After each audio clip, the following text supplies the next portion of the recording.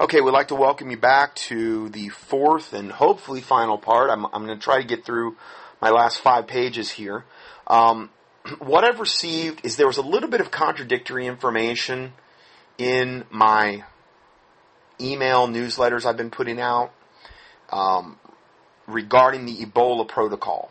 And I went back to Envive and I said, listen, I need to have definitive, concrete, what is the protocol to follow in different stages of the Ebola? Okay, that was where the confusion was coming in. Okay, it's important to be precise in all matters of life, but this was really super important. So this was a what I received back from Envive Silver regarding my Ebola questions, because they're truly the experts in dealing with obviously their product been around since 1993 and different various diseases and things of that nature. So now I recommend, it's good to print out this section and even the section beforehand. The problem is there was a lot of links in the section beforehand, and if you print it out, you're not going to be able to access the links. But it is good information.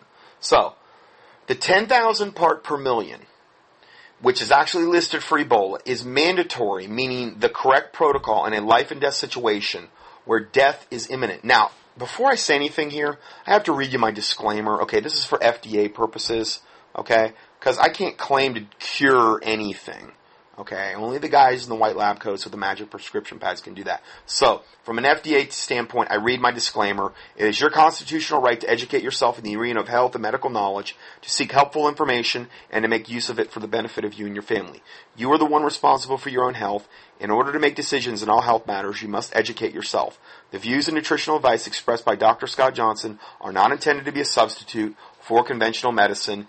If you have a severe medical condition, see a competent physician. I do not claim to cure disease. My goal is to help you make the physical and nutritional changes in your own body so that your body can heal itself. Now, saying that, this is from Envive Silver, and they say the 10,000 part per million mild silver protein is mandatory, meaning the correct protocol in a life and death situation where death is imminent or within 72 hours. Okay? If you do not think you will die in 72 hours, then take the 5,000 ppm. Some Ebola patients die in 48 hours and some die in 21 days. Okay, so it varies. It depends where the state of their immune system is when they contract it. And we're gonna talk a lot about that today. What could really influence that? If you are already bleeding from an orifice, then the Ebola has advanced and you must use the 10,000 ppm. Now, if you didn't have it, what I would say to do, okay, double up the dosage of the 5,000 ppm. And whatever protocol you fall into that I will cover soon, okay? Ideally, yes, you want 10,000 ppm in that type of situation. But, obviously, if you don't have it, then you can use the 5. Just double it up. Envive says, tell your people Ebola can kill within 48 hours to 21 days. So this is the man writing this, says, I myself have 3 bottles of 10,000 part per million with me whenever I travel. That is barely enough, meaning the minimum to attack Ebola if it has advanced into your system. So they should have at least 3 bottles of 10,000 part per million stockpiled in advance for each adult. Ebola. My protocol. Now I've modified this. I've streamlined this. We have updated it. Okay. The 5,000 part per million is mentioned here, but in advanced cases, 10,000 part per million will be used. When combating an advancing presentation of Ebola within a subject individual, it is mandatory to maintain a steady state of silver in your bloodstream every 4 hours, equaling 6 times per day for adults of 120 pounds and up, but reduced for children via percentage of their body weight in relation to 120 pounds. So I would go down if they were 80 pounds, I would say, you want to reduce your dosage by 1/3 to 1/4 for every 40 pounds under 120. The updated protocol, okay, for Ebola is, number one, if you have been or suspect you've been exposed to Ebola, take this dosage. 5,000 ppm, 1 teaspoon, let's see here, 6 times a day, every 4 hours.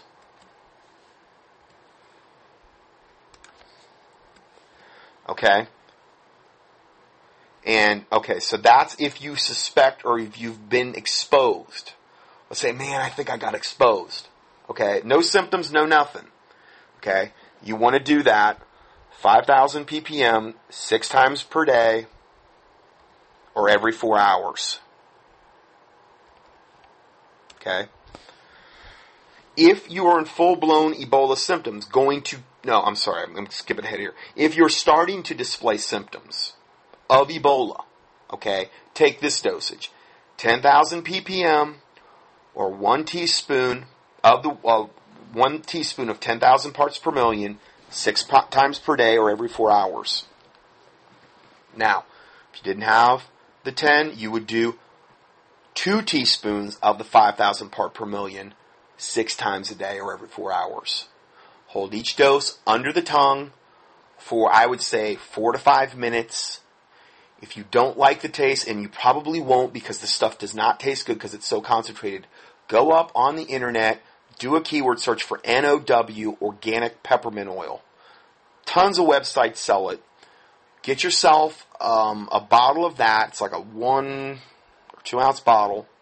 Get the organic kind and have that on hand just to, kind of shake it against your finger, hit your tongue with the peppermint. It's very strong. And then do your dose. Okay? Peppermint is also very soothing to the stomach. So if it makes you nauseous because you don't like the taste, then the peppermint will help with that as well. Okay? So that's something you can do to combat that. And it'll help with compliance, especially with children.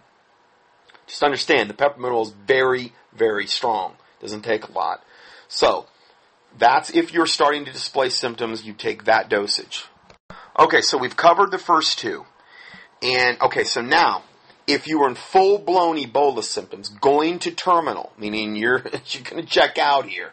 Let's say you weren't able to get to any of this stuff, and you, whatever,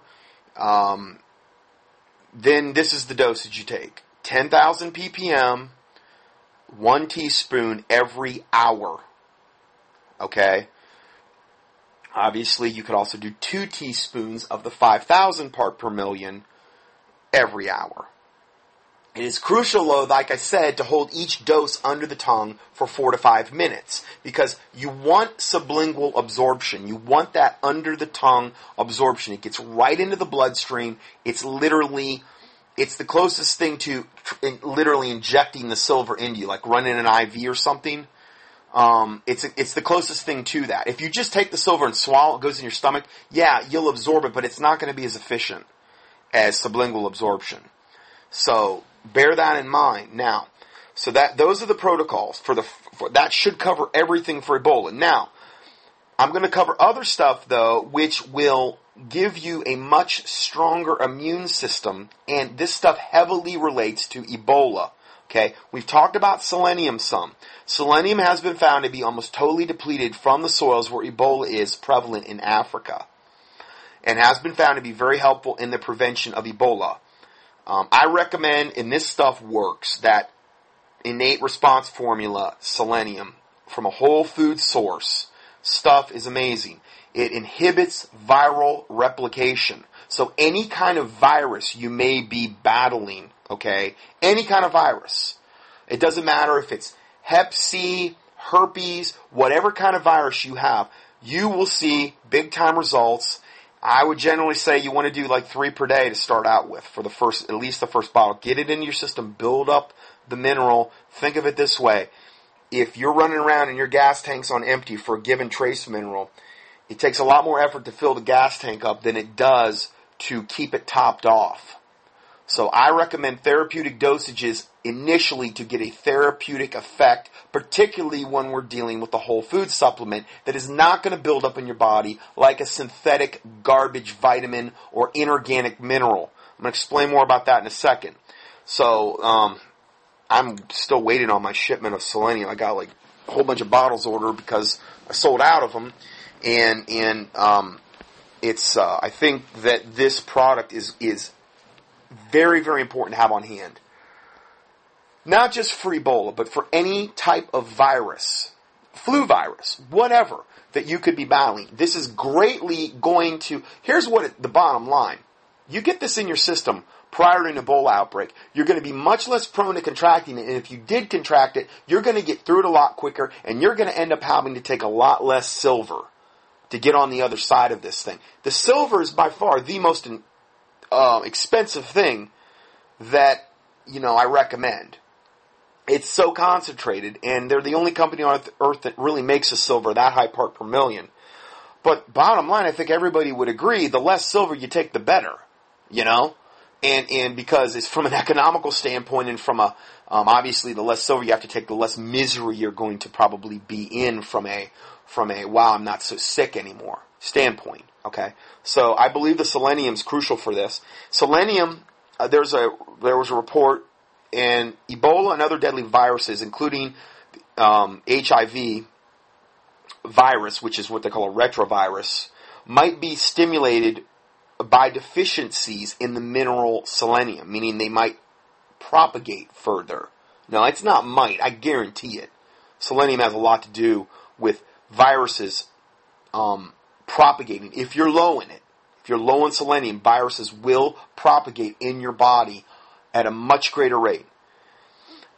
Zaire, where the Ebola virus and HIV viruses first appeared, may be a viral hot zone because of the low selenium levels in the soil and the widespread selenium deficiencies among the people living off the land. If it's not in the soil, they can't get it in the diet.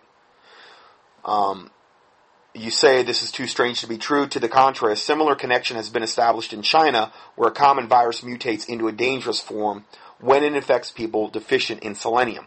Selenium, an essential mineral, functions as an antioxidant and a component of another antioxidant called glutathione peroxidase. Deficiencies of either substance impair the body's immune system and the ability to fight infections. But in recent research, if recent research is an indication, the role of selenium in disease prevention may be much more profound than previously imagined. It is certainly intriguing that a number of viruses have emerged from these regions in Africa which appear to be selenium deficient. Now, again, I believe that these things like Ebola and HIV were created, and they beta tested them in that region. They love to test on African populations, and maybe they knew the soil was depleted in selenium, and they figured they'd get a better result. Now, selenium also prevents cancer. It's a big one for cancer prevention as well. Here's another report. Low selenium levels lead to a weakened antioxidant defenses, reduced immune surveillance, higher viral replication rates. What does that mean, higher replication? It means it's replicating. It's growing. It interferes with viral replication. Okay? And thus conditions favoring viral mutation. So if it's replicating, it can mutate easier. It can mutate into a stronger form of what it already is. Selenium inhibits that. It is also known that selenium prevents a number of retroviruses like HIV, Coxsackie, Ebola, Marburg. Now, Marburg was what Ebola originally was really called. It's a slight variation of Ebola. But when Ebola first reared its ugly head back in like the 70s, wherever in that region in Africa, it was originally called Marburg's disease. Okay. Also inhibits flu viruses from replicating in the host cells. It interferes with the reverse transcription of the viral RNA to viral DNA. It interferes with that viral RNA DNA replicating process, in other words, thus preventing virus replication. Research shows it prevents the progression of HIV to AIDS. AIDS meaning where you can have HIV, not even feel perfect, feel fine. AIDS is where you start exhibiting all of these symptoms, and, you know, you get emaciated, you get Kaposi sarcoma, you have the T cells and all the stuff starts dropping like a rock. So it prevents the progression of HIV to AIDS. Professor Luc Montagnier of the Pasteur Institute, one of the discoverers of HIV, states that selenium was currently the most realistic hope for those infected with HIV in the world's impoverished nations of the slowing of the progression of HIV to AIDS. Now, it's not the only thing, but it is a huge mineral regarding stopping the progression of these things. Now, another thing, listened to a report from a medical doctor the other day, and he said that, and again, all these things are things I've already listed regarding Ebola and regarding pandemics. He was swearing by the Oreganol P73. I think North American Urban Spice makes the best one. They've been around, they've been doing it the longest, they got the most research as far as I know. Oreganol P73. He was saying that if he went over to an Ebola-stricken country and he was trying to prevent from getting it, or he knew he was exposed, I think he said I'd do like 15 drops every 15 minutes or something. If he knew he'd been exposed, and listen, I'm not against that at all. It works a totally different way than the silver works, and I like that because to put all your eggs in one basket and to just say, I'm just going to buy the silver, I'm going to do nothing else. What if your own immune system's already devastated because your adrenals are shot and you're low in vitamin C, which has a lot to do with adrenal health. You're low in D3. Your, let's say your mineral levels are terrible. Your zinc, your selenium levels are garbage. Okay? You realize what you're asking of the silver is to take a totally decimated immune system, and despite the decimated immune system, to have the silver do every single thing in the body. It cannot do that. It cannot revamp your adrenal glands. It cannot give you vitamin C. It cannot give you D3. Can't give you zinc. It cannot replenish selenium levels. So please understand, those other things that I just mentioned feed your primary immune system, which has a lot to do with white blood cell production, lymphocytes, basophils, monocytes, these types of things forming, which actually go and attack stuff in your body. The silver will attack stuff independently of the white blood cell productions, the monocytes, the white blood cells. Okay? It'll do that independently. It acts like a secondary immune system. It kills them through an electrical charge called the zeta potential that it imparts to the virus or the bacteria that it encounters, or the candida that it encounters in the bloodstream. But the white blood cells don't work that way.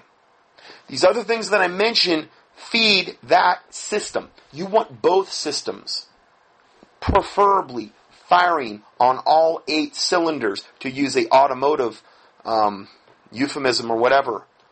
Example. Ideally, because if you go into something and you've already got a hale and hearty immune system, you might find that, you're able to ward it off and not even have to take the silver. I don't know. The problem is if they weaponize this stuff, and if they come out with some form of supercharged Ebola, which they've already said they can do, I mean, they've already got patents, the Ebobun patent, then I don't know what we're dealing with. Then it's a whole other different deal. So, in that case, you want your own immune system functioning at, as high a level as possible. Primary immune system. So that if you have to then go to plan B and go to the, let's say, worst case scenario, 10,000 part per million silver, you're already going to have a strong immune system. And that would probably be the difference between you surviving and not. Now, I'm not saying God can't protect you from all of this. I'm not saying the Lord Jesus Christ can't intervene and totally protect you from all this where you're not doing any of this. But particularly building up your primary immune system is just sensible. Okay? I'm not even saying to do the silver. Some people, I do a little bit every week, but I'm not taking it every day. I'm taking a little bit to keep candida levels down in my bloodstream. It's not the thing that primarily builds up your own immune system. It's a secondary immune system. The things like D3, selenium, vitamin C, zinc. Those are the things that tend to build, and calcium is another big one, that tend to build up your own immune system. There's a lot of aspects to the immune system, and I don't want to put it in a box, but this is another thing you could consider, having some of this oregano P73 on hand. I give you my links here to my presentation I did on colloidal silver, mild silver protein. I did the ones I've done on the avian flu. Give you all those. I've been giving these pretty much every week, so these are links you can click on if you like. Now, okay, so let's go to the next thing here, and this is from a listener, and it was entitled BeforeIt'sNews.com Editor Pick. He has his editor picks, okay? The story says, do not buy colloidal silver for Ebola. It says it does not work. Buy this instead. Now, a week before that, he ran the story from the Rima Labo lady, the General Stubblebine, the two, for lack of a better word, devils I exposed last week, where they were saying, buy the 20 or 10 part per million or whatever it was, nano silver. Okay, which I exposed. I exposed their agenda. I exposed them as disinformation agents.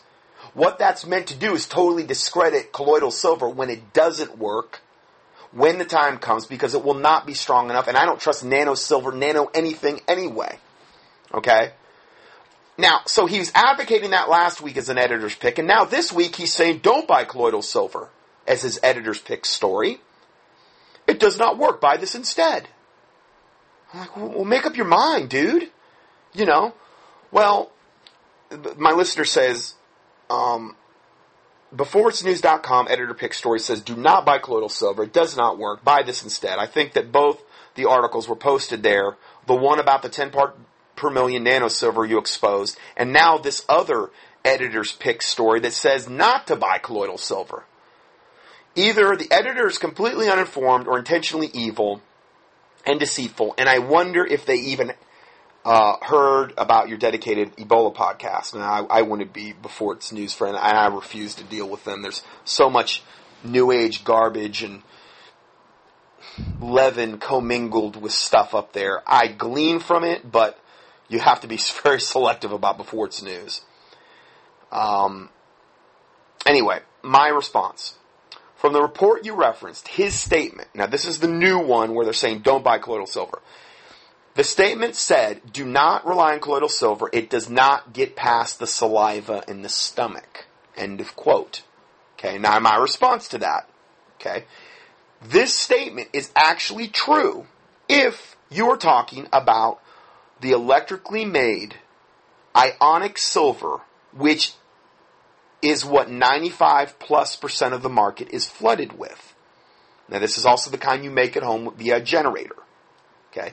But the Envive silver is a true particulate colloidal silver that does not combine with the chlorides in the stomach or the bloodstream and remains viable. See below for my explanation. Regarding this homemade liposomal synthetic GMO ascorbic acid suggestion, because that was what they said, don't buy the colloidal silver, it's worthless for Ebola. What you need to do is make this vitamin C product in your house. This is the cure for Ebola. Okay? And what it boiled down to was a homemade liposomal synthetic GMO ascorbic acid vitamin, quote, fake vitamin C suggestion. I personally would not touch it. And I'm going to explain to you why. See below for the difference between real vitamin C and their synthetic garbage that they are advocating. Now, first things first, the whole accusation about colloidal silver does not get past the stomach or saliva. Colloidal silver does get past the stomach or saliva, but ionic silver doesn't. Okay, so it was a half-truth, what they're saying in there. Actually, it was totally a lie, because colloidal silver does. But see, people don't differentiate in a lot of these articles between colloidal silver and ionic silver. They call it all the same thing. Well, it's not.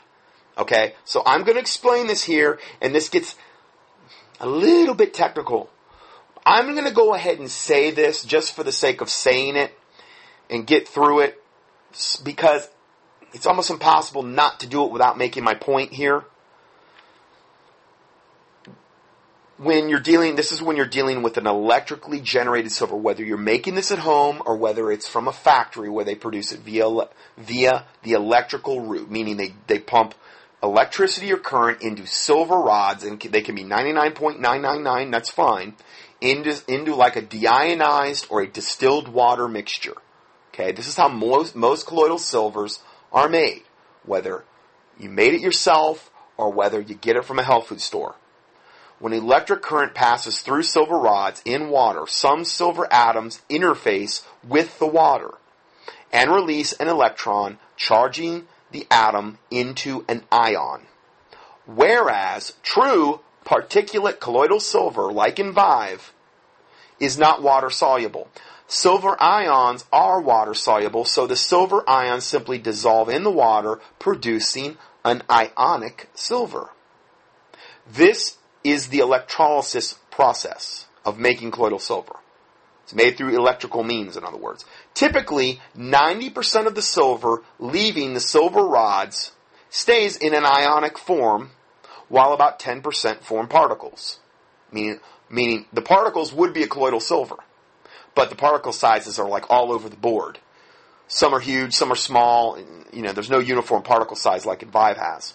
The ionic solution is very unstable because the solution of silver ions, which is the 90% ion solution, is very unstable because the solution of silver ions is missing an electron, meaning they're going to be unstable. Anything missing an electron in nature is always trying to replace that electron that's missing. That's what free radicals do. Okay? The free radicals created in the body, they're missing an electron in the outer shell, and that's what when they're in the body, they seek to stabilize through restoring that electron, and in the process, those free radicals are what degenerate our bodies and cause disease and cause us to age and cause bodily systems to break down. Antioxidants quench free radicals. So there's another example of an electron missing or an atom missing an electron in its outer shell. Okay, so therefore they will readily combine with other elements in the bloodstream. And meaning, if you take ionic silver into your body, the kind that's made electrically, okay, let's say you hold it in your mouth. Well, here, we're going to explain this in detail. The ionic silver is very unstable because the silver ions are missing an electron in the outer shell and therefore will readily combine with other elements in the bloodstream. Or, if you swallow it in the stomach, generally speaking, either way, whether you try to absorb it sublingually or swallow the ionic silver into the stomach, you have a useful half-life of approximately 7 seconds before it becomes inert and useless.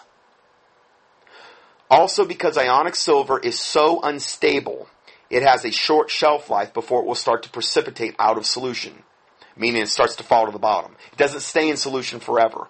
Now, if you've ever made ionic silver, like with 2 rods, I've done it before. Like before I knew, this stuff, it has like, I don't know, 2 week to a month shelf life before it starts to fall out of solution.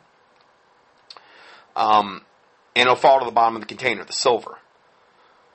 That is why some unscrupulous manufacturers tell you to shake your bottle, because they do not want you to return your ionic silver bottle to them to refund it.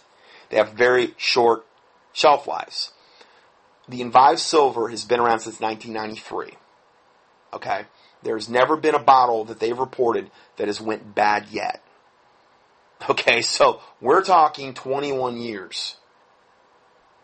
There's retesting dates on the bottle, and then there's supposed, I don't know if they call it an expiration date. They're purely for FDA purposes. Right now it's 2027. Okay? No other silver can even remotely touch that. The guy that developed the way to stabilize it, Dr. Cordeaux, from what I've heard, was actually killed because he did this, because he figured out a way through what they call molar ratios to actually stabilize it. Very, very incredibly complicated process. He said the Lord showed him how to do it. It's the only way he could have ever figured it out. It's that, because there's literally millions of possibilities on how to stabilize it. And the higher part per million silver you're using, the harder it is to stabilize because there's more to keep in solution. So, going further, some widely available ionic silvers actually have no silver particles at all in them. They're purely ionic.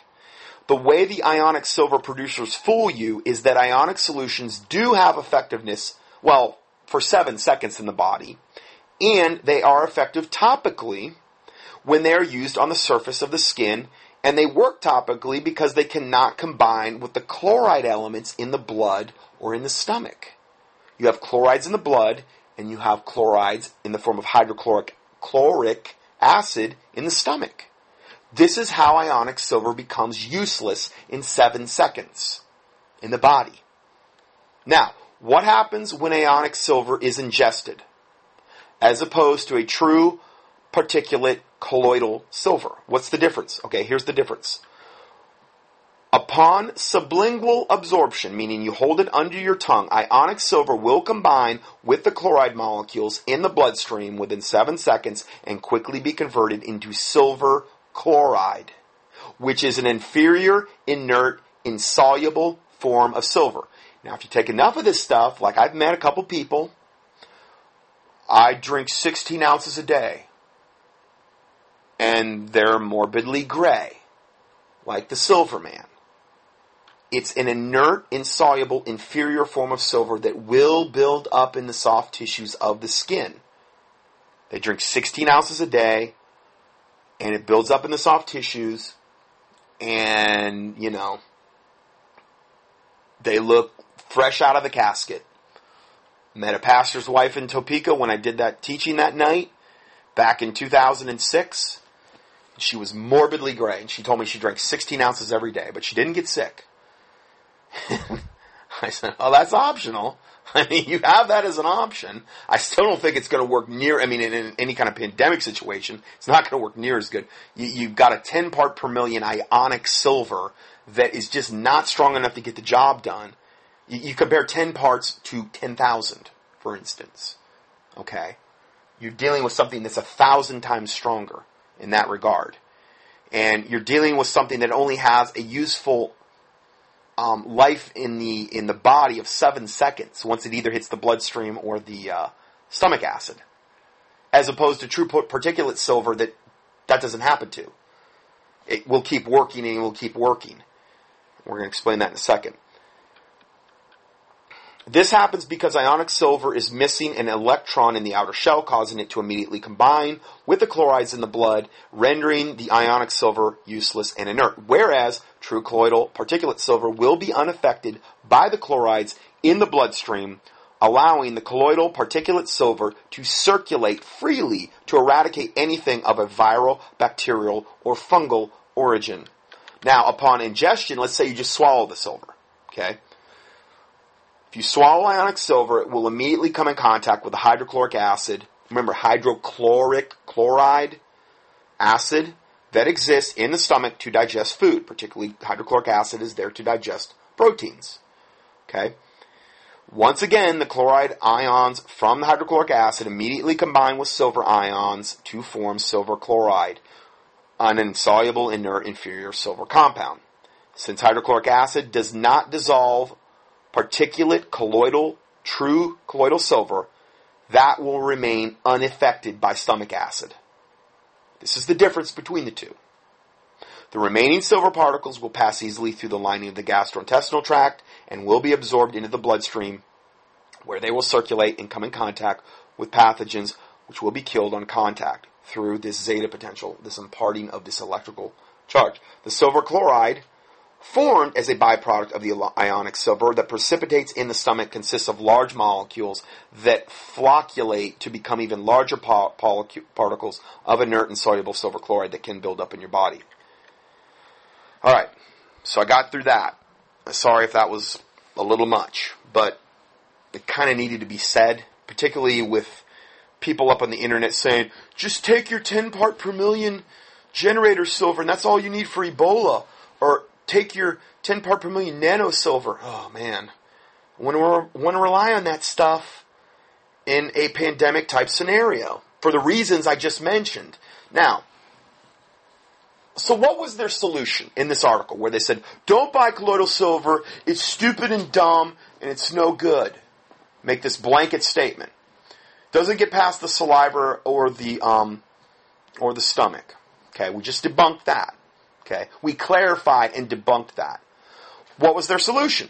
Well, their solution was to rely on a synthetic GMO, ascorbic acid homemade concoction you make in a ultrasonic jewelry cleaner. I'm not making this stuff up, okay?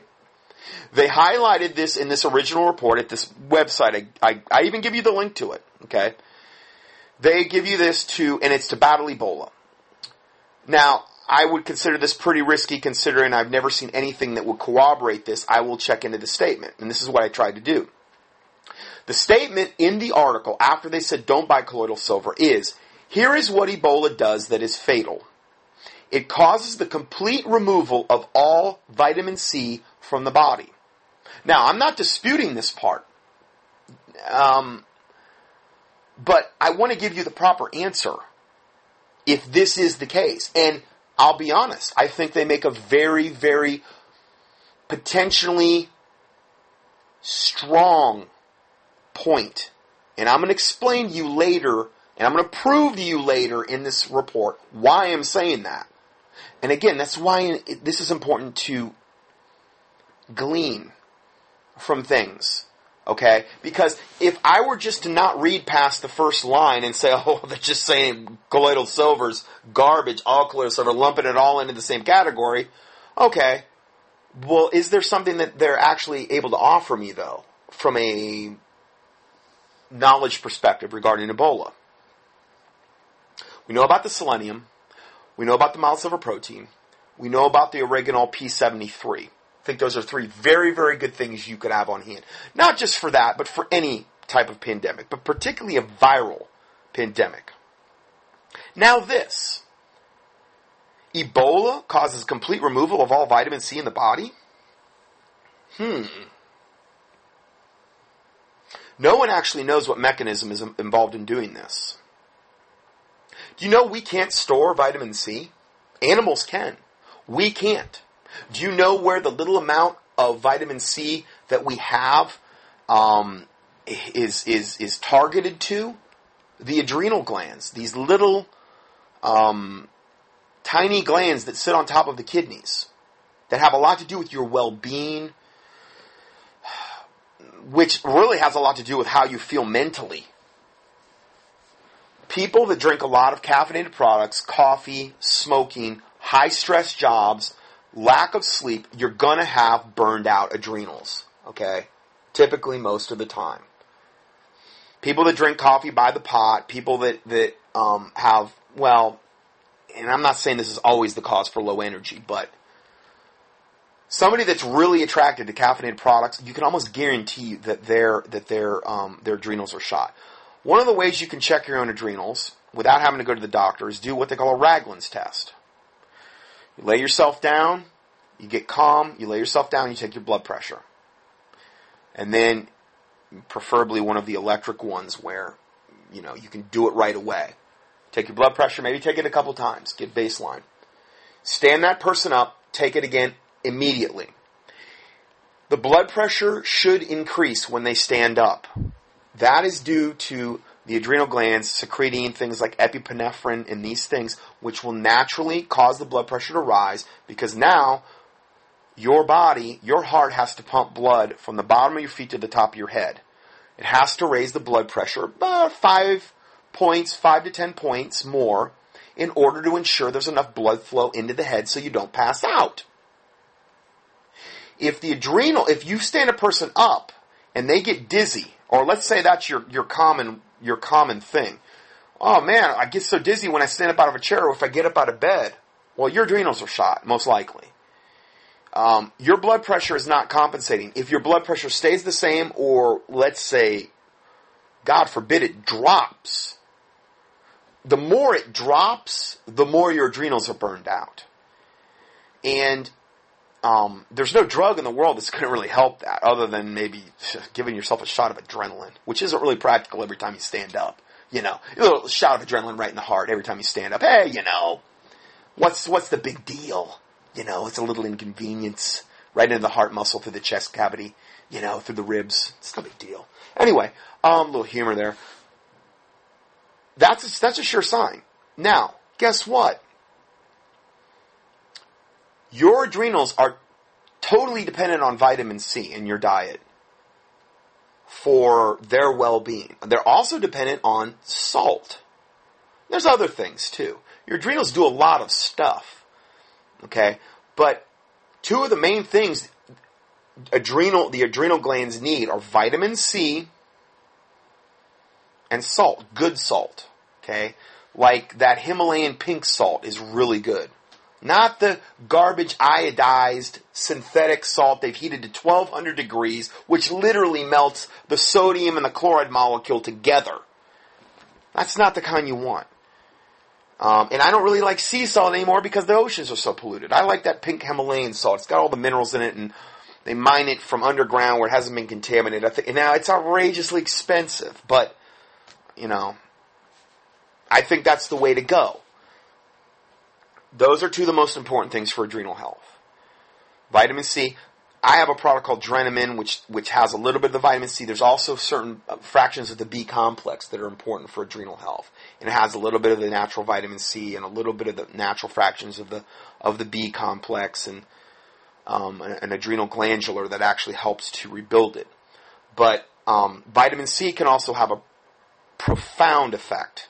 I just put Taylor back on that C complete powder that we have from Innate, and I mean, instantly, she'd been run down. She has got a job in really high stress, kind of where she's working, and she's was just stressed out, almost going to depression, and instantly she's like a new person. I mean, it was like within a half hour. Now she responds really super quick because I brought her up on organic stuff, never been vaccinated, stuff like that. Okay, so she responds super, super fast to stuff if she needs it. And in the wild, it's interesting. In areas north where, because we have to have vitamin C to live, Eskimos, when they would go out and hunt, and they would kill something like a caribou or whatever, the first thing that they would do is when they skinned the animal, they would go to where the kidneys were, and they would go to those little glands on top of the kidneys, take those out, slice them up, and literally pass them around to the people in the group. And they would eat them. They're eating the adrenal glands of the caribou. Why? I guess instinctively they knew that was the only place they were going to find vitamin C because animals can store vitamin C in the body. Humans can't. That was how they would get vitamin C over the long winter months when they didn't have access to vitamin C. And I think that might be one of the reasons why also Eskimos have a higher suicide rate. The more you go north and the more it's darker all the time, you get into that seasonal affective disorder, your pineal gland gets all messed up, your adrenals get all shot, you're not getting enough vitamin C. They're not out on the ice anymore, butchering caribou in the middle of winter for the most part, cutting up their adrenal glands, passing them out most likely. They have the highest suicide rates you can imagine in those little Eskimo outposts up in Alaska and stuff where they're totally dependent on the white man for all. It's like a welfare state, so they're not getting this anymore, and then the suicide rates are horrific up there. In fact, it's like the Lord just clued me into that. Vitamin C has a lot to do with your well-being. Has a ton to do with your immune system. I almost get chills when I read this because they're saying that the Ebola depletes all the C out of the body. Now, there's a lot of strong indicators because of the way Ebola works where I would tend to believe that, and we're going to get into that. I'm running out of time, but I'm going to try to get into it. All the research, supposedly, they're saying in this article, all the researchers know, I think that's a blanket garbage statement, but they're saying all the researchers know is that vitamin C drops to zero and all the symptoms of Ebola consist with a complete loss of vitamin C. And all the symptoms of Ebola are consistent with a complete loss of vitamin C. True. Very, very true. That's why I stood up and took notice when I read this. I said, that makes sense from a physiological standpoint of what vitamin C does in the body, because I've just scratched the surface. That makes sense. I'm going to get into that in a little bit. How do I know this? A doctor who has remained anonymous and has worked with Ebola victims has discovered this and sent it to his website. The problem is it's an anonymous doctor. So you kind of have a raised eyebrow, but then again, there's a lot of corroborating evidence to suggest that this is very, very true, what they're saying. Has worked with the Ebola victims and has discovered this and sent it to a website. At last check, this cannot be Googled, which confirms this doctor did not just copy and paste this. So he's saying, post this everywhere, get this out there. The treatment for Ebola, which will prevent death, is known, and this is an emergency request for my readers to spread this info and stop this Ebola attack in its tracks. The problem is his solution is a total garbage solution. Okay? He is advocating you buy ascorbic acid crystals and take an ultrasonic jewelry cleaner and coat them with soybean lecithin, GMO soybean lecithin. He's not specifying any difference, okay? Ascorbic acid, here's the problem. Ascorbic acid is derived from corn. It's derived from GMO corn. Ascorbic acid is not vitamin C, and we're going to get into that. Soybean lecithin, soy being one of the worst things you can put in your body, and it's all GMO soy. So you got GMO corn making the ascorbic acid, GMO, genetically modified organism soy, one of the worst things you can put in your body, coating it. And this is the solution to the Ebola thing. Sorry. My comment, but again, we supposedly have one anonymous doctor who said this with no way to verify. I always advocated whole food vitamin C and was one of the products I mentioned in my last study regarding Ebola. But to just totally rely on that one product, I believe, would still be very risky considering how aggressive Ebola is. And that's where the mild silver protein, I think, would come in. Especially if they've weaponized the Ebola. And it's even more virulent. Common ingredients derived from GMO risk crops. Here's common ingredients. Amino acids, aspartame, NutraSweet. It's also called neotame now, I believe. Ascorbic acid.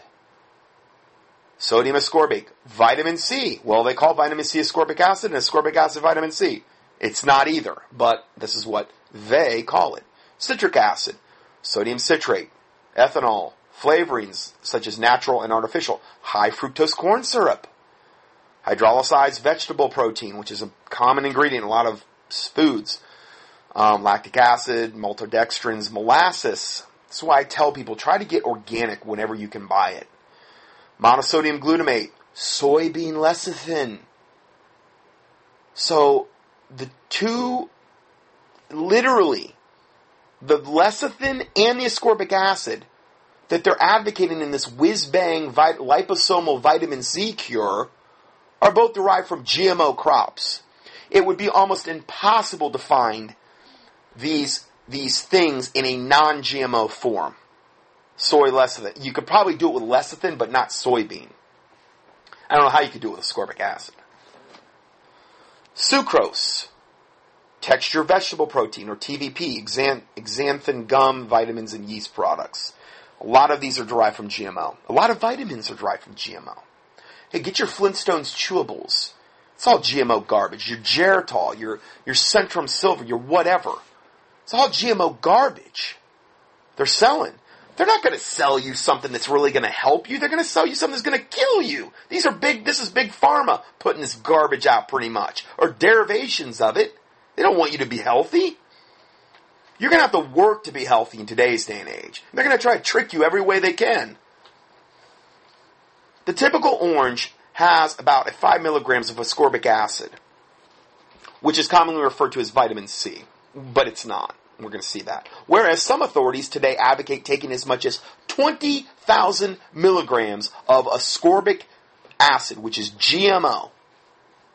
You know what they say to do? They say, take it to intestinal tolerance. You know what that means? That's when you start getting diarrhea, back off. Because your body is trying to get rid of this garbage so quick, this GMO ascorbic acid, that it's like, I'm going to create diarrhea because that's the quickest way I can get it out of my body other than vomiting it up. That's why when you get diarrhea, your body's doing it for a reason.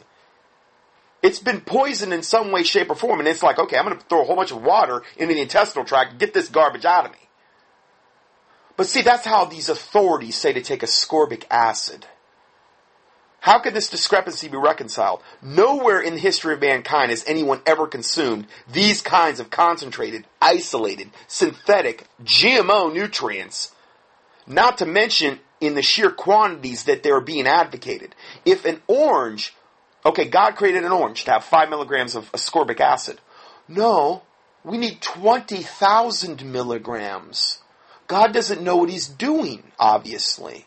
No, he does. He does things in balance. That's why if you get like the C that I advocate, or if you get a Whole Foods C, you're not going to see a lot of ascorbic acid on the label.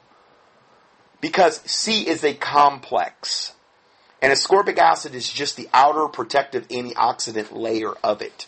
And the ascorbic acid manufactured in this country is synthetic or elsewhere, and it's not natural like the way it would naturally occur in nature. Cancer cells have numerous receptor sites for synthetic vitamin C or ascorbic acid, making the vitamin C act as a growth tonic for cancer cells. Vitamin C meaning ascorbic acid. Well, hold on. I thought that there's this whole whiz-bang IV thing you do with the vitamin C and ascorbic acid that gets rid of cancer. Well, I don't know. This is Professor Brian Scott Peskin. He says cancer cells have numerous receptor sites for synthetic vitamin C. Might the pharmaceutical lobby be advocating maybe this stuff in secret so that they can discredit vitamin C, just like if they're advocating the nanosilver for the next plague so that they can discredit all colloidal silver? Do you think Satan might do something like that? I think he would. So let's go further. Another danger, inherent to crystalline pure megavitamin usage is the consumption of ascorbic acid, the so-called vitamin C that is recklessly but usually unknowingly prescribed by a pseudo-nutritional pharmacologist who have little, if any, realistic training in this important field. Ascorbic acid is not vitamin C. Ascorbic acid is a fraction of the biologically utilizable vitamin C complex that occurs in nature the way God put it here. Most all ascorbic acid is sold synthetically, produced from corn sugar. Which, again, from corn, and it's GMO corn, okay? And even though it's synthetically manufactured, it is called natural and organic because corn is found in nature. Oh, wow, so they can call it natural. Technically, anything with a carbon atom can be called organic. There's all kind of ways around, particularly the natural labels where you really run into problems. The terms natural and organic are totally meaningless to a certain extent. I mean, if it's certified organic, okay, that's what you're about the best you're going to hope for. But natural means nothing. This article alerts the general public to the fact that as little as 1,500 milligrams of ascorbic acid taken daily depletes blood copper, leading to serious health problems. You jeopardize your important fight-or-flight stress response by depletion of copper. Hey, that's another thing the adrenals need. Copper. Huh. And that's another thing actually in true natural vitamin C. We're going to see that in a second. Just 500 milligrams of ascorbic acid with 3 meals can do just that. And yet this is whatever they say to take, ascorbic acid. It's what they put in any kind of fortified cereal, any kind of fortified food. They're using ascorbic acid. It's garbage, okay? It's way worse for you than it would be if you hadn't have taken it. The late Dr. Albert Szent-Györgyi in America officially discovered vitamin C in 1937. Dr. Györgyi, who received the Nobel Prize for his vitamin C work, stated that just an isolated ascorbic acid, he had not found the anti-scurvy factor of the C complex. Okay, what does that mean? Scurvy. They used to get it on the ships, okay? And they were dying, and it was vitamin C deficiency. They weren't getting any vitamin C on these long voyages on these ships. This is why they started putting in like barrels of citrus fruits on the ships. I believe that's why they called the sailors in the England limeys, because they ate limes to get their vitamin C. Okay, it was a citrus fruit. All right? Now, when they started doing that on the ships, all of a sudden scurvy disappeared. Why? Because scurvy is a vitamin C deficiency. The word ascorbate means anti-scurvy. But that's mislabeled because it's not the ascorbic acid that's preventing scurvy. It's the whole C complex. The symptoms of clinical scurvy include swollen joints, muscular aches, bone pain, edema, weakness, fatigue, anemia, loose teeth, hyperkeratosis, impaired wound healing. Behavioral changes may include apathy, depression. Remember what I just said before? You can become depressed. If your adrenals are shot, you're going to be depressed. Okay? Emotional disturbances. Weakening of the walls of the blood vessels. That's why you get bleeding gums from it. Isn't that what Ebola does? Doesn't Ebola cause you to bleed out every orifice? I wonder if there's any connection. We're going to look at that more in a second.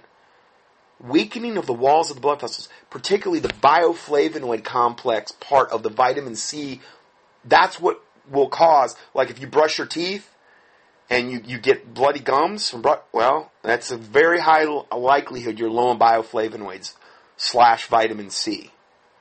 Okay, the whole C complex. Ocular hemorrhages. Isn't that what occurs in scurvy? You start bleeding out of your eyes? Yeah. Bruising. Wasn't that bleeding internally? Like you bruise easily? Yeah, somebody hits you, and normally you wouldn't bleed under the skin, but you do, because you have capillary fragility, because you're low in vitamin C. Yeah, and if you bruise easily, that's a sign you're low in bioflavonoids / vitamin C. Okay? Varicosities of the small blood vessels. I guess varicose veins can even be a sign of it. Subclinical vitamin C deficiency may exist in a large segment of the population and can lead to impaired health and increased susceptibility to diseases. With isolated ascorbic acid from Hungarian red pepper, meaning they were able to isolate ascorbic acid before they made the synthetic garbage, from Hungarian red pepper, he could not stop the capillary hemorrhaging so characteristic of scurvy. This is Sven Gorgi, the Nobel Prize winner who did his research in vitamin C, back in 1937. He couldn't stop it with ascorbic acid. He could not stop capillary hemorrhaging. So he went back to the laboratory and discovered vitamin P, which is the rooting factor of the C complex. This is more where we're getting into the bioflavonoids. This is where we're getting into the whole package of the C complex. This vitamin P, which they don't call it that anymore, they basically call it bioflavonoids, exists more in buckwheat, grain, and leaf than in citrus. That's why, if I prescribe Cyruta Plus from Standard Process for bleeding gums, the main ingredients are buckwheat, leaf, and the seed, because it's high in these bioflavonoids, which is probably the best thing you can do for somebody that has bleeding gums or that they bruise easily. It also could have an effect on your adrenals as well in a positive way. Vitamin C is a very misunderstood vitamin. The government is responsible for this because they have decided that you rate any vitamin C product according to the amount of ascorbic acid it contains. The government knows all, right? Well, sure. So whatever the ascorbic acid is, that's what the vitamin C is. No, it's not. It's not even close. Ascorbic acid is an antioxidant. It is the preservative, protective part of the C complex molecule. To refine out or to synthesize the preservative is a mistake. The real vitamin C complex contains the P factors, which maintain the vascular integrity, like the bioflavonoids, the P factors. These are the people who bruise easily and who have a pink toothbrush because they're bleeding when they brush their teeth. My comment, this is how this could help Ebola. Their blood vessels break too easy and they bleed. The P factors strengthen the vascular system. They make the vessels tougher and more durable. The vitamin K is another part of the C complex. It promotes prothrombin. That means it helps in coagulation of the blood clotting. That's another thing with Ebola. Your blood don't clot. You bleed out of every orifice. You have capillary fragility. Bleeders do not have enough vitamin K as well. It's what helps you create platelets. It also has a lot to do with bone density and health. when I look at the C complex molecule, which I give you the picture of here, what it looks like, ascorbic acid is on the outside of it. Okay? It's the protective part. Then inside the little package, this is the functional architecture of the C complex. This is going to be on page 16 or 17 of the PDF. On the inside complex of the C complex, you have ascorbigen, you have bioflavonoid complexes, you have tyranase, which we'll get into in a second. That's the organic copper. You have P factors, which we mentioned. You have the K factors, the vitamin K factors, and you also have J factors, which have to do with, I believe, some of the B complex factors of the C complex. If Ebola causes total depletion of vitamin C, the vitamin C complex in the body, this would make total sense.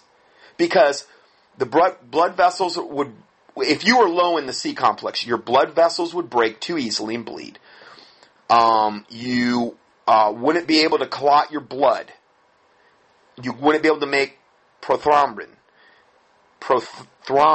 sorry. You wouldn't be able to clot blood. You would be bleeding. Everything. So when they say that this is a total depletion of vitamin C in the body, that's what Ebola causes. Listen, I would have no problem believing that whatsoever. It has to be a component of Ebola. It has to. Because if you look at the action of vitamin C in the body, the whole C complex, this makes total sense. And then also what it does for your immune system. Another factor in the C complex are the J factors. The J factor is part of the C complex, which increases the oxygen carrying capacity of the blood. And remember, a lot of this is the blood, and that's what Ebola seems to really, have its focus on. If you have a cold, you want to get oxygen to your tissues where it oxidizes the toxins and carries them off as carbon dioxide and water. In addition to these C complexes, it contains enzymes, the outstanding one being tyranase, which we mentioned. That's an organic copper, an adrenal activator. If you want to rate vitamin C according to one thing, it would be logical to rate the amount of tyranase that it has. All these factors are important for reasons mentioned. In addition to all of these factors, the C complex also contains ascorbic acid on the outside. But to say that ascorbic acid is vitamin C, which we've been brainwashed into believing that by the good old FDA, that is like looking at a steering wheel and calling it an automobile. It is just a small part of the automobile, but it is not the automobile. Okay? The body doesn't want synthetic GMO ascorbic acid. It wants the C complex being preserved by the natural ascorbic acid like it occurs in nature. Once in the body sheds the ascorbic acid, which is the preservative wrapper, the way you shed the peel of an orange or a banana peel. And it takes the rest of the C complex and places it as a lance of the lymphocyte. What does that mean? A lance, like a knight would take a lance into battle and joust. Okay, the lymphocyte is a part of the white blood cell complex that attacks foreign invaders. This would be like arming your lymphocytes, okay, your white blood cells and things of this nature with weapons. Okay, and it kills bacteria with it. A lymphocyte, unarmed with the C complex, will fail in its function. It will be impotent. It won't be able to destroy infectious organisms. Lymphocyte potency is dependent on the copper, the tyranase that we mentioned in the C complex, which is the core trace mineral of tyranase, which is part of the C complex. The reason one gets any relief from taking ascorbic acid, so you could have people say, I don't care what you say, I know ascorbic acids help me. I don't care what you say, you're wrong. I don't care if it's GMO, I don't care. Okay? You could have somebody say that. The reason one gets any relief from taking ascorbic acid is that the ascorbic acid lowers the pH to the acid side of the pH scale. It acidifies the body, creating an unfavorable medium of growth for pathogenic bacteria. Well, what do you mean? What about all that alkalizer dye stuff? What about all of the alkaline water that we're supposed to be drinking? Well, you know what? That's garbage. Because from a physiological standpoint, I'm going to give you this in a second. Acidifying the body creates an unfavorable medium of growth for pathogenic bacteria. Well, that's not what I've been taught. Do you realize that whole alkalize or die garbage, the whole alkaline water thing, is totally something that's happened in like the last 15 to 20 years? And trust me, I went that route. I bought the water alkalizers. I bought the alkalizing drops. I did all that garbage. It didn't help me a bit. Okay? It did literally nothing, which I guess I should feel fortunate that it didn't make me even worse. I have a very alkaline system as it is. Okay, and I think that's why I've been prone from my immune system to getting sick for as long as I have, because I'm naturally very, very alkaline. I don't know why, but I am. I do a pH tester on my tongue, and I mean, it's like up into the dark purples, you know? So, I went that route, okay? For me, it sure didn't work, okay? And I'm talking about from a physiological standpoint. Let's look at that. Acting in this way, ascorbic acid is not producing a vitamin effect. Meaning, these are the people that would have saw any benefit. It's not acting as a vitamin, but rather an acidifying effect, much like apple cider vinegar would do. You get the book Vermont Folk Medicine by D.C. Jarvis. And he goes through all of these examples of up in Vermont where they've used apple cider vinegar, which is an acidifying agent, for hundreds of years in order to ward off colds and to preserve their health and do this. Well, it's an acidifier. That flies in the face of alkalize or die or drinking alkaline water. Well, yeah, but this is tried and true and tested. What are you going to believe? The fly-by-night flavor of the week thing about alkaline water and alkalize or die? Or are you going to believe something that's been done for hundreds of years? Most infectious pathogenic bacteria thrive in an alkaline pH. Did you know that? The following bacteria are all well-known enemies of modern science's war on bacterial infection, and they grew optimally in an alkaline media of 7.4 or above. What were they? Staphylococcus, or staph infections, streptococcus, strep float, pneumococcus, or pneumonia, H. fluenza, the flu, meningiococcus, meningitis, Corabacterium diphtheria, which is diphtheria, Clostridium tetani, or tetanus, and others. They thrive in an alkaline environment. If you took ascorbic acid and you felt better, this is the reason you felt better. It wasn't because you were getting true vitamin C complex, because there was none in there. It's a synthetic GMO garbage. But you did acidify the body, and that in and of itself can be enough for your immune system to feel better and do better. Hopefully that makes sense. Excess quantities of the so-called vitamin C can reduce the pH of the urine to as low as 4. This is ascorbic acid. Okay? And it causes the precipitation of large quantities of urates, increasing the incidence of kidney stones. So a lot of people that are on high ascorbic acid, guess what? I wonder why I got kidney stones. Because of the precipitation of urates in the urine from the ascorbic acid causing kidney stones. It appears that excessive doses of ascorbic acid interfere also with purine metabolism, increasing the risk of gout. Because gout is high purines. Gout is high uric acid in the bloodstream, or high purines, and that's what causes gout. All of these things have natural remedies for. Okay? Gout, kidney stones, all of that. There is some evidence that high doses of ascorbic acid reduce fertility in some women as well. Large doses of ascorbic acid and synthetic vitamin E, because all synthetic vitamins are bad, are undesirable as they may reduce the availability of vitamin A. Ascorbic acid increases the intestinal peristalsis and may produce diarrhea, especially if you take it in large quantities, because the body's trying to get rid of it, like I said before.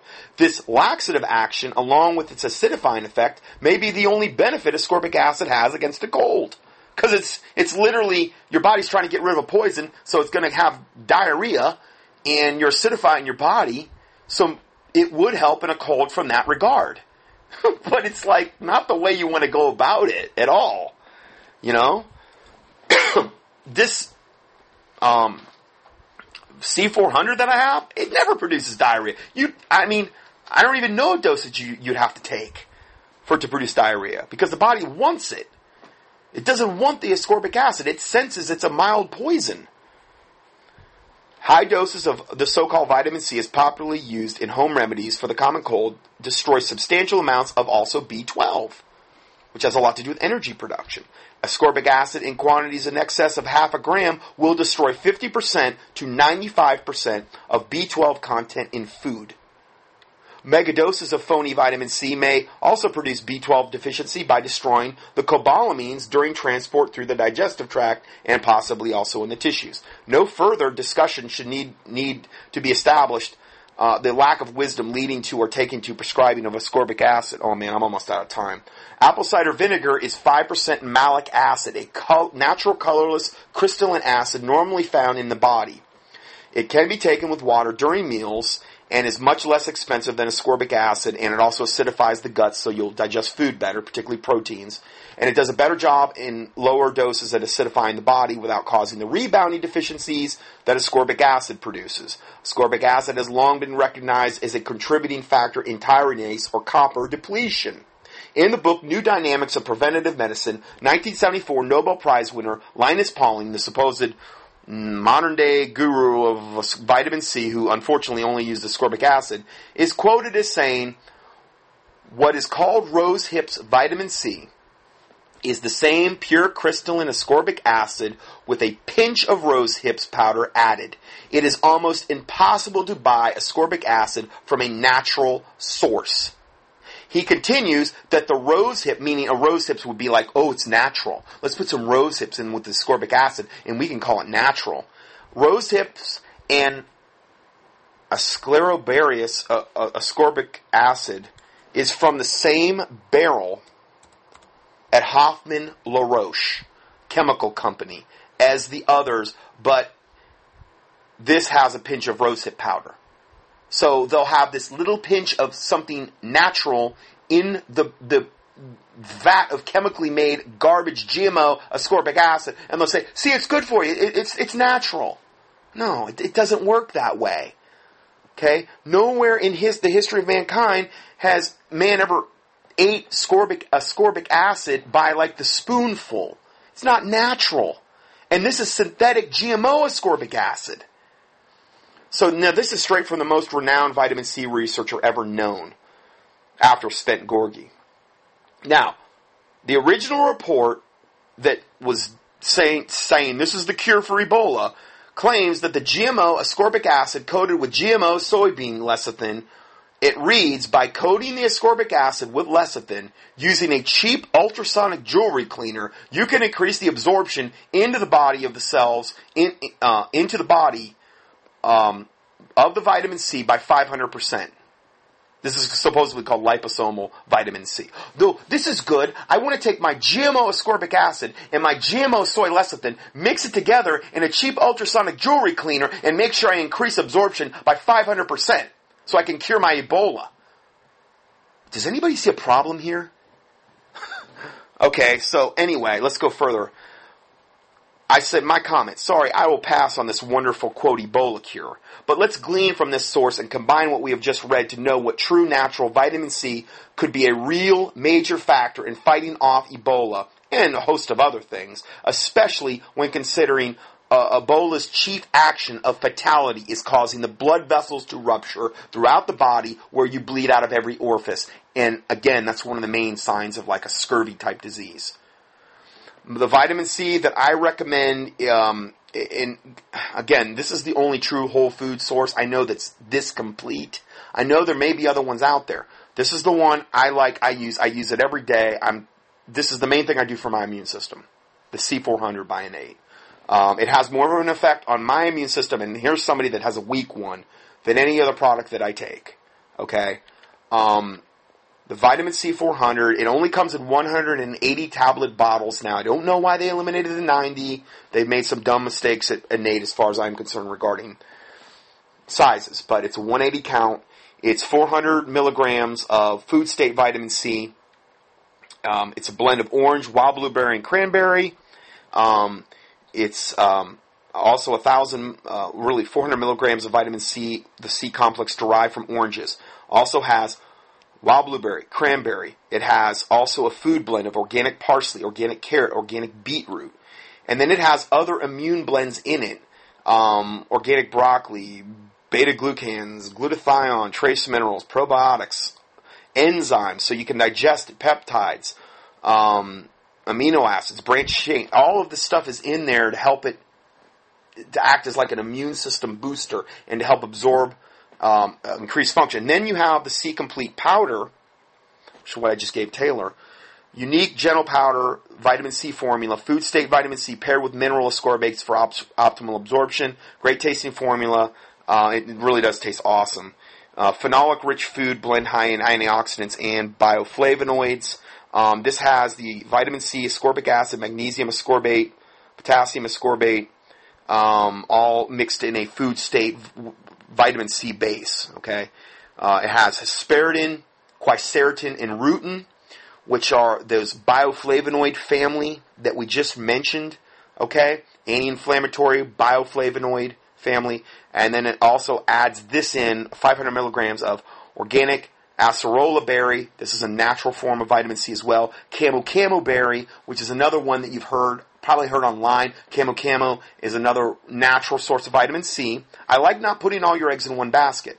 And this is what they do. Organic amala fruit, another source, and organic cranberry and organic goji berry. That's in the powder. And the people that have ordered the powder, raved about it, and the tablets. So those are the two I recommend. I'm not saying there might not be other great ones out there.